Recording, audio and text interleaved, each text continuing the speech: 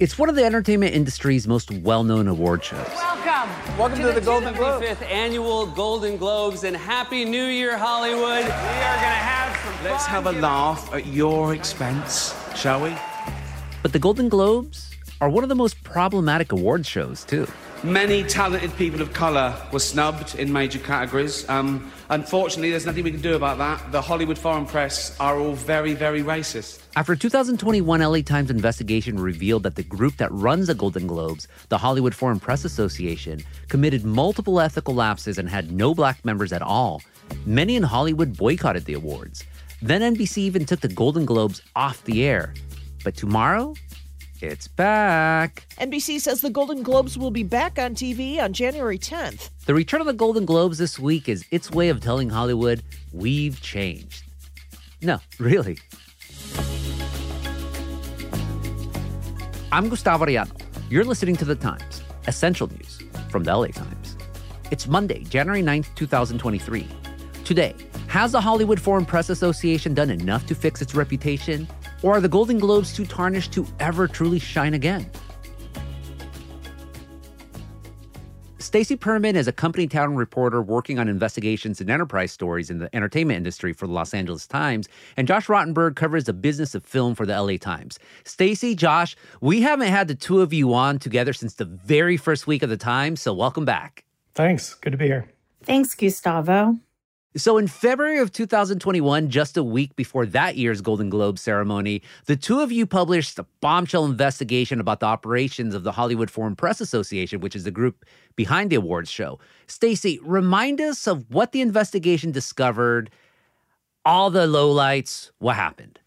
Well, the investigation started because a Norwegian journalist sued the organization. She had applied for membership multiple times and was denied. And she said that the organization, she alleged in her lawsuit that it operated like a cartel, that it kept out qualified journalists like herself and, levied a number of allegations. I do not think that HFPA members, majority of them wanted to change. They were just forced to change because they were told if you don't change, it's over. So Josh and I, that was kind of our starting point. And what we found was an organization with lots of questions. The group is made up of foreign journalists. Their credibility was a question.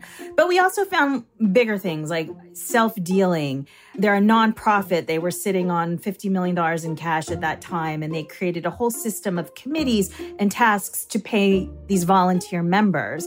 There were questions about votes and how junkets that they were paid to go to may or may not have influenced them, all sorts of ethical lapses. And something that got a terrific amount of attention was the fact that at the time there were 87 members and not a single one was Black. Yeah, the investigation got a lot of attention. But Josh, how did Hollywood react to all of this? Well, the investigation, and particularly, like Stacy said, the reporting of the fact that the group had no Black members, it sparked a chorus of criticism that was certainly beyond anything Stacy and I expected. Within days of the story being published, you had Time's Up and powerful industry figures like Ava DuVernay and Shonda Rhimes calling for the HFPA to undertake major reforms. You had stars like Scarlett Johansson and Mark Ruffalo publicly blasting the group. And over the next few months, you had publicists banding together in an unprecedented way to essentially boycott the HFPA and deny them access to talent. And as the HFPA was kind of fumbling through their initial efforts at reforms, the bottom really started to fall out of their support. Eventually, Hollywood's biggest studios and platforms, Netflix, Warner Brothers, Amazon, HBO, they all said that they were cutting ties with the group until it cleaned up its act. And you even had, to cap it off, Tom Cruise saying that he was going to return his 3 Globes trophies. Finally, by May of 2021, NBC, which has aired the Globes since 1996, decided that the situation was just untenable, and they announced they were pulling the show off the air for 2022. I mean, Stacy and Josh, your stories nearly ended the Golden Globes once and for all. And because of that, the Hollywood Foreign Press Association vowed immediately that they were going to change to save themselves. What were some of their very first moves, Stacy? Well, the first was that they made this very public announcement, this vow that they were committing to transformational change. Change in governance from top to bottom. But that's not it. We also passed a brand new set of policies banning the acceptance of gifts, restricted paid travel, and also new grievance procedure. The members will also finish their training in diversity, equity, and inclusion, and also sign a new code of conduct. But I think from the beginning, there were just one misstep after the other. You know, you have this organization that, while publicly was committing to change, behind the scenes, there were members who'd been there for decades that felt really criticized and put upon, that they were the victims, that they were being forced to reform when they didn't need to. And I think a lot of that came from the fact that for decades, you know, a lot of people in Hollywood joked and mocked the awards, even, you know, Ricky Gervais from the stage. We were going to do an in memoriam this year, but when I saw the list of people that had died, it wasn't diverse enough. No. It was mostly white people. And I thought, nah, not on my watch. And they'd had scandals in the past, but they all sort of blew over. And I think they thought this would just be another one of those times where they'd get some bad press and everybody would move on and we'd, you know, continue on the red carpet, business as usual. But that just didn't happen. I mean, they did hire an equity and inclusion consultant from USC. He quit within weeks. That happened around the time we reported that a former president of the organization, an 8-term president, had sent out an email to the group that likened Black Lives Matter to a hate group. Wow. You know, there was all sorts of fumbles. There were calls for them to disband the group and have them reapply under much more strict requirements. There were a lot of outside agitation and they just weren't interested in it. I think what really popped for them, what really hurt, was when the publicists boycotted, because that basically cut off their oxygen to celebrities. They were used to having these exclusive events, these exclusive press conferences, this access that nobody else had to talent, and that was cut off. And that became a huge shift for them and just made them sort of Hollywood pariahs for the past 20 months. So after these initial stumbles, did the Hollywood Foreign Press Association actually make any substantive change? They did. I mean, they hired consultants and lawyers. They did bring on a full-time C-suite member. They changed their bylaws. They had these very antiquated bylaws that, you know, this might be too in the weeds, but you needed a 2/3 majority to do anything, to make any change. That shook that up. They brought in 21 new members, 6 of whom were Black. They changed certain policies. They were no longer allowed to take gifts. There were curbs on their travel. And more recently, they added 103 international voters. These are not members, but these are voters. So that changed the composition of the group. It diversified the group both geographically and ethnically and in terms of gender. That was important. So they have made definitely a number of changes.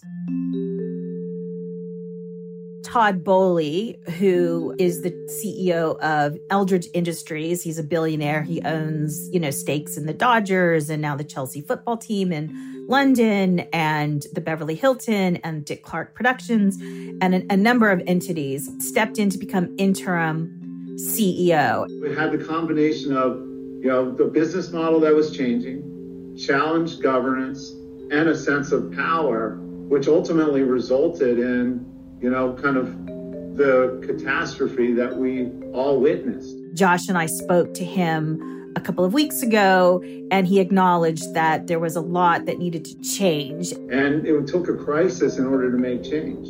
So traditionally, the Hollywood Foreign Press Association has been a nonprofit organization made up of volunteer members who are foreign entertainment journalists based in Los Angeles. Now it's a for-profit, it's private enterprise. Members are employees. They're paid salaries of $75,000 a year. So how do you make people accountable? Well, you transition the organization from a not-for-profit with non-accountability and bad governance into an organization where there's real accountability, you know, employee-based like accountability. They're going to have paid vacations, dental and medical, just like any other employee. But it also means two things. It means, as a for-profit and a private not-for-profit at that. It's less transparent. Their financials will not be available. Their tax reforms as a not-for-profit are available publicly, as are any not-profit. So there'll be less visibility in the machinations and the operations of the organizations. But also, I think this is a key point. As employees, they're at-will employees, so they can be fired for cause or without cause at any time. I think that's one prong of accountability. I mean, if you're an employee, you have stakes in the organization, you have an investment in doing well and continuing on in order to get paid. So that's his definition of accountability. You know, for years, the HFPA had these exclusive press conferences that they set up with different television shows and movies. And a number of the members would use those press conferences to get commissions, to get articles, to get paid, essentially. And so they became a real cornerstone of a revenue stream for several members. But the system broke down because it also became sort of, if you ask any publicist, you know, it was never written in stone, but it was a sort of unwritten rule that if you were going to be considered for a Golden Globe, you had to participate in these press conferences, which is one of the reasons it broke down and that the publicists really wanted to abandon this long time standing tradition. And so I think what Boley's saying, when you take that off the table, it sort of removes some of these incentives for potential conflict. Now, by making them not reliant on press conferences, and I take away, kind of the conflicts of interest that were embedded in the organization that might have created the opportunity to be swayed by things other than, just being authentic and having real integrity. Josh, what are critics of the Hollywood Foreign Press Association saying about these changes? Well, I mean, whether everything they've done adds up to a really reformed group is kind of in the eye of the beholder. And in terms of diversity, you can say that they certainly made strides. They now say that they're more than half female and more than half racially and ethnically diverse. But some of their longstanding issues remain in terms of transparency. This was always a very secretive group, but now that it's a private for-profit company, we're going to have even less sort of visibility into how it's run. The journalistic credibility of some of its members is still, frankly, kind of questionable. And a number of the members whose behavior the industry found kind of problematic are still there.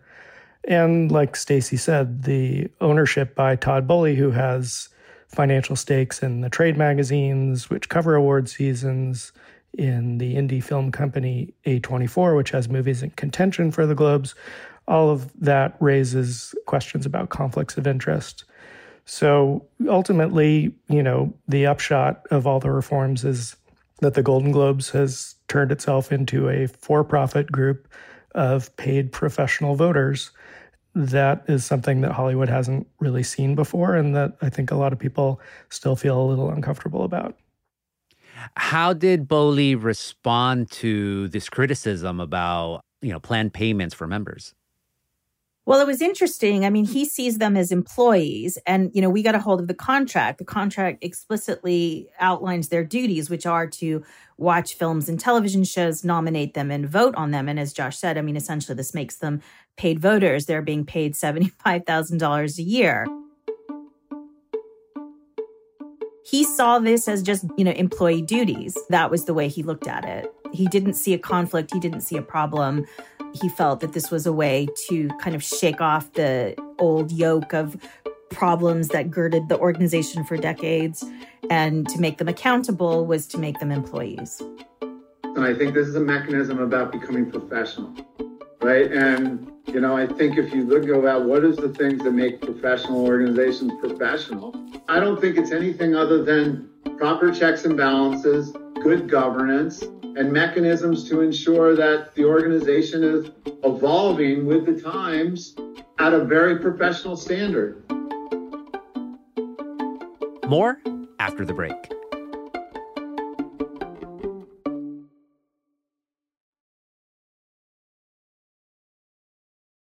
So Stacey and Josh, the investigation that the two of you did, the fallout from it, the attempts at transformation, there's a lot right there. But now the Golden Globes are back on TV this week. So Josh, how is Hollywood at large feeling about this? Are they cheering, sneering, or just like, over it?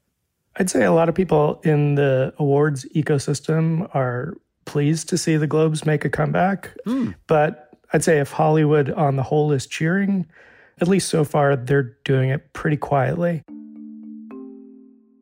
When the HFPA announced its nominations last month for this year's Globes.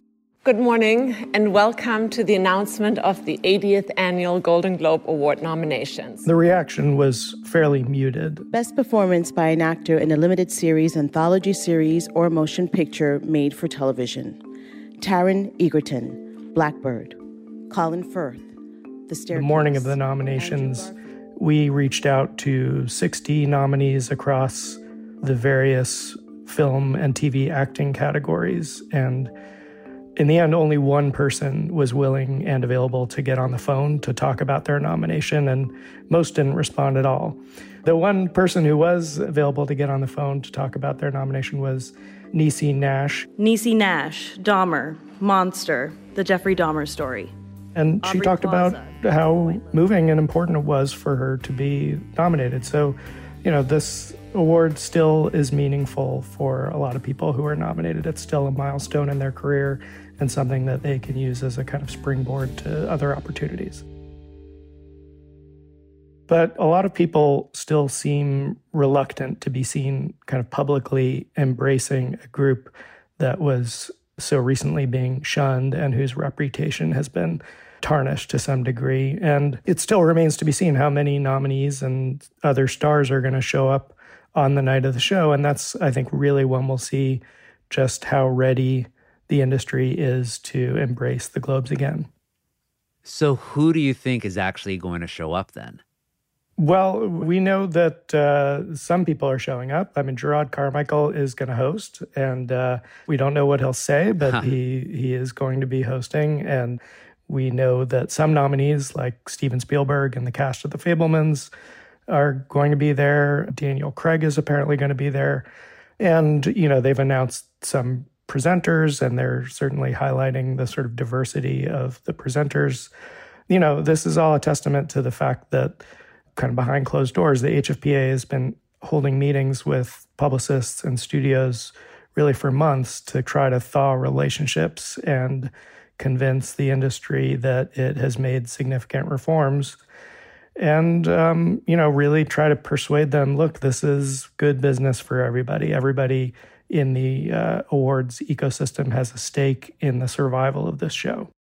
Why do you think this skepticism continues, Stacey? The stereotype of Hollywood is that they always want to throw parties for each other. They always want to get any little amount of awards. So here's something that's been going on for decades, and now it's back, and now they say, hey, everything's much better. You could trust us now. And yet still there seems to be almost like blasé attitude to it now. Well, I mean, I think if you look at the fact that it took 20 months for them to get to this point, it's a rather long time. I think Hollywood, particularly publicists and talent, have a long history of interactions with the HFPA that gives them pause. The board, the president, the majority of the actual members remain the same pool of people. So there are those questions, and you're kind of in this gray area now. So you have Todd Boehly, and he's announced all these changes, but not all of them have been implemented yet. I think, this year is kind of a strange year. It's kind of a wait station, whereas next year you'll see more of those factors put in place, and then you can have, sort of a track record to look at. I think also a lot of people in Hollywood are kind of nervous to go down the red carpet, those that show up and be asked an opinion. Why are you here? What do you think? Nobody wants to raise their hand, especially in a nice ball gown on a red carpet on a night that they're being honored, and ask these kinds of uncomfortable questions. So the owner of the Golden Globes now, Todd Boehly, what does he have to say about all the skepticism surrounding this latest iteration? I mean, interestingly enough, he acknowledges that there's skepticism. I think he told us you can't win over everybody all of the time, and it's kind of theirs to lose. It's theirs to prove that they have made strides and that they are moving forward and that they do want to be a viable part of the Hollywood universe or the ecosystem. So, yeah, I think he took a fairly forthright, kind of humbled position, realistic position that this is going to take time. There's no magic bullet. More after the break.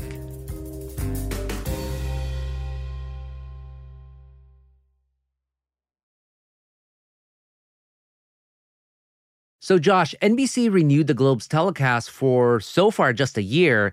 So we're going to see if it's going to be a real lasting comeback or not. But since it is back on TV, what does its return mean for other awards shows like the Oscars or the SAG Awards? Well, the Golden Globes has for years been a kind of key stop on the road to the Oscars. And at a time when a lot of kind of awards hopefuls have been struggling at the box office, whether it's Tar or The Fabelmans, studios really kind of need awards shows like the Globes more than ever, really, to help bring marketing attention to their movies. I mean, there's a reason that studios and networks have historically invested millions of dollars every year into trying to get Globes nominations. And that kind of fundamental dynamic hasn't changed even with all the controversy. But at the same time, the viewership for awards shows in general, whether you're talking about the Emmys or the Oscars or the Grammys, they've all been trending downward for years. Some people think that they're in kind of a death spiral. For a long time, the Globes were able to kind of buck that trend. NBC aired the Globes on Sunday night. The lead-in was usually a Sunday night football game, and that pretty reliably delivered an audience in the neighborhood of 18 million viewers a year. It certainly helped that this was the first awards show on the calendar, that it had a reputation for being fun and loose and boozy, and it covered both film and TV. Ratings for the show in 2021, just the week after our investigation came out, were down sharply. Only about 7 million people watched it that year. And this year, I think it's really anyone's guess how many people will tune in on a Tuesday night for an awards show that they haven't seen for 2 years. For the two of you, what would success look like for the Golden Globes this year? I think success would look like the Golden Globes of yore. You would just have a huge population, a huge galaxy of stars and celebrities show up. It would once again be the party of the year, and it would deliver blockbuster ratings for NBC. And that's a tall order, I think, on both scores, particularly now. Yeah, I mean, just in the 2 years since the Globes have been on the air, the entertainment landscape has only gotten more fragmented. And the number of people who seem eager to tune in at a certain time to a certain channel to watch celebrities give each other awards, that seems to have continued to shrink. So if the Globes is going to succeed, it's going to have to give the audience some reason to tune in, some entertainment value that it can't get anywhere else. And that starts with celebrities showing up and lending their star power to the show and investing it with a sense of kind of glamour and legitimacy. And then finally, if the Golden Globes fail, what's next for it? Well, if the show flops and if NBC decides to end its long relationship with the Globes, Todd Boehly and the HFPA, they've already talked about trying to find a potential new distribution platform, whether it's another network or a streamer. And, you know, given how many scandals the HFPA has survived over the years and the amount of money that's at stake for all the different players who touch the award season, you know, I don't think most people would bet against them. But I remember back when NBC announced it was pulling the show off the air in 2021, I remember Matt Damon was asked about this, and he said something to the effect that the world doesn't need to mourn the death of an awards show. And I think that's true. You know, for stars, there's a lot of glory and ego gratification into getting a shiny trophy. For the studios and networks, there's a major marketing tool at stake. But at the end of the day, the world has bigger problems to deal with than the future of the Golden Globes. Josh, Stacey, thank you so much for this conversation. Thanks, Gustavo. Thank you.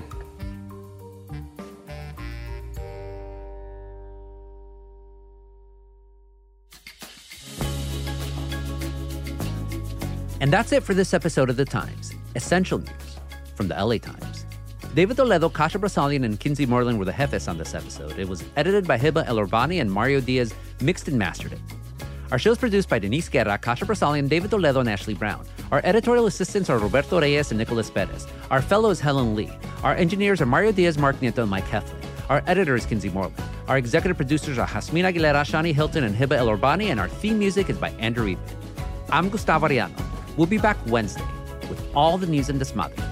Gracias.